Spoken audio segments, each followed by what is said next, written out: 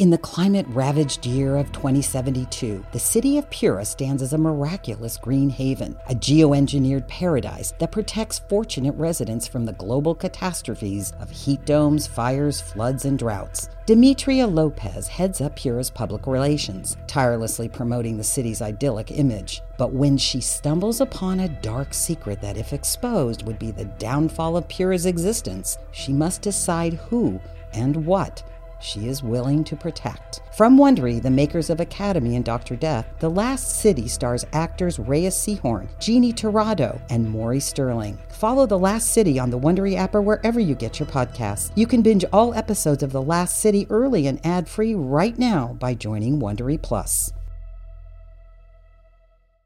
Hello, listeners. Be advised that this show is an immersive audio experience.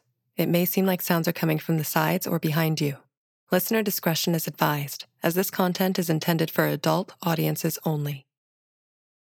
Q-Code presents Birds of Empire, created by Jason Liu.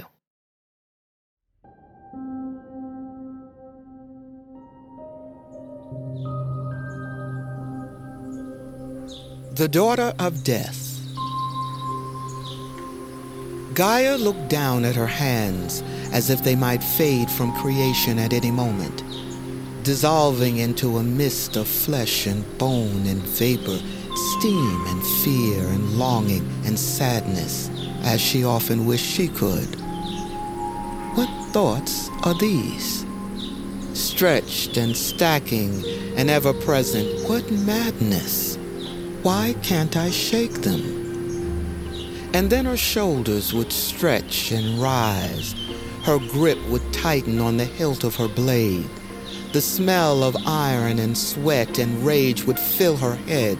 She would breathe in and remind herself that she was here, there, in the blood den, training to take life. The bodies of the other girls seemed, each one, to be a version of her own, but still she felt like hers was more beast than girl. As she would swing the blade, she would imagine herself behind the eyes of another, and a pain would rush in that she found not unpleasant. The stretch of her skin as it pulled over theirs. Once, she woke from such a trance with a mouth full of flesh. The salt and metal of blood as it rushed down her throat. Her sister Azira told her that she'd won a fight and looked happy that it was so.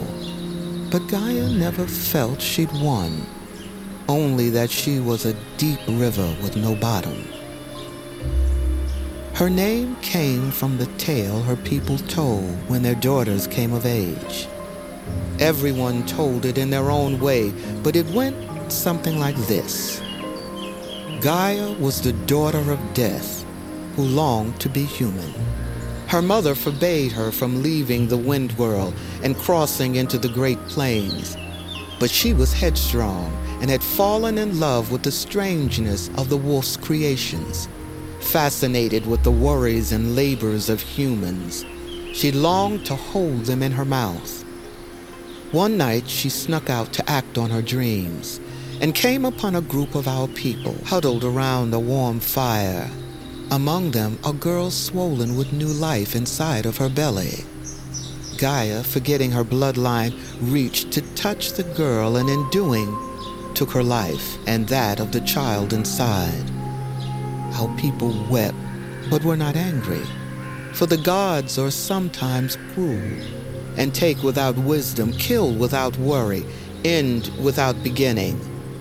But Gaia wept loudest of all.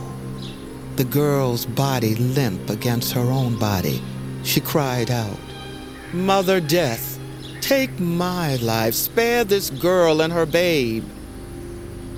The gods gathered to speak of the matter of which there was great concern, what to do with this rebel daughter of death and the pain she wrought upon the blessed people of the plains.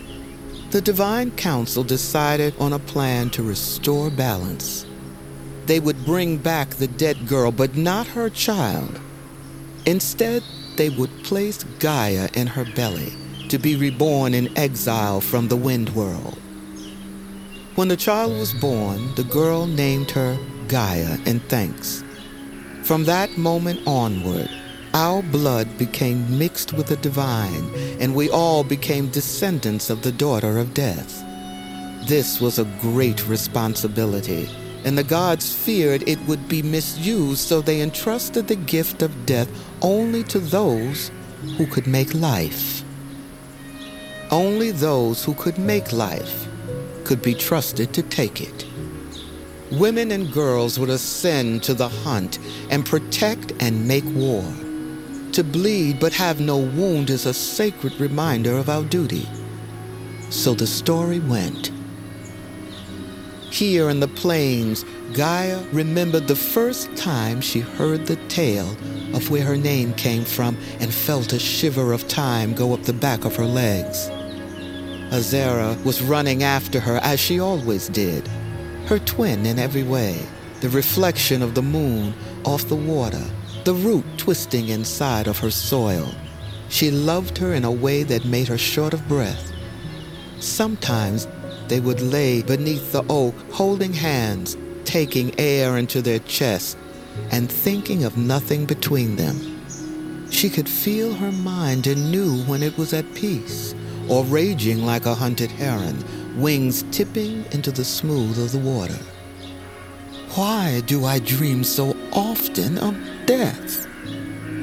She wondered this aloud once while taking big gulps of air into her body. Azera didn't say anything.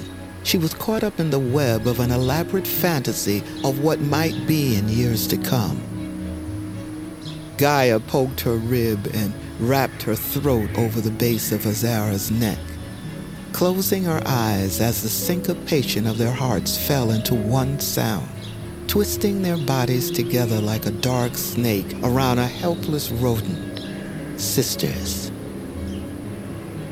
The next day, Gaia was dead. Her last thought was the answer to a question she never thought to ask.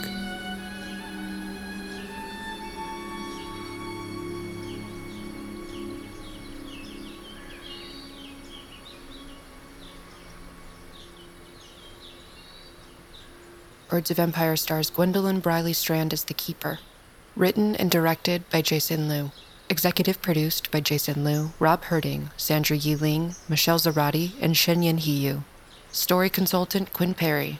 Original score and composition by Darren Johnson and Matthew Carcenti. Music editor David Tadashore. Audio engineering by Ryan Walsh and David Tadashore. Edited by Jeffrey Fettig. Supervising editor Neely Oftering. Supervising sound effects editor and sound designer Randy Torres. Foley by Dan O'Connell, One Step Up. Mixed by Ben Milchev. Additional mixer Alex Chalk. Casting director Chrissy Fiorelli. Assistant director Kelsey Adams. Script supervisor Beth Ann Morgan. Production coordinator Tom Breck. Head production assistant Alex Buda. Production assistant Cesar Chavez. Post coordinator Emma Jacobson. Production legal Christina Bulbrook and Lindsay Keel. Production accounting Pin Chun Liu. Special thanks to Mara Schuster-Lefkowitz. This podcast was recorded under a SAG-AFTRA collective bargaining agreement. Birds of Empire is a Q-Code production. Sound recording copyright 2022 by Q-Code Media, Inc. Welcome to a journey into the heart of the Texas Renaissance Festival, the nation's largest and rowdiest celebration of medieval fantasy. But what lurks beneath the facade of tights and turkey legs? Well, we dove deep into the empire to uncover a history marred by mystery and misconduct, murders, assaults, and other crimes that tarnish its legacy. This isn't just a fairy tale, it's a cautionary tale of power, fantasy, and the consequences that follow when they all collide. Search for Crime Waves Renaissance Texas on Apple Podcasts, Spotify, or wherever you're listening now. Hey guys, Heather Ashley here, host of the Big Mad True Crime Podcast. If you're looking for a true crime podcast with all of the details and none of the small talk, you have found your people. Each week, we dive deep into a new case and learn everything there is to know, from getting to know the victim and the impact their cases had on those around them, to the investigation into what happened to them and who is or might be responsible. And if the bad guy looks like he might drink whiskey by a dumpster or has the social skills of an ogre, we say it because we were all thinking it anyway. As the name suggests, we get big mad over true crime, and I would love to have you join our incredible community of listeners with big hearts and zero time for small talk. Subscribe to Big Mad True Crime anywhere you listen to podcasts and listen to new episodes every single Monday.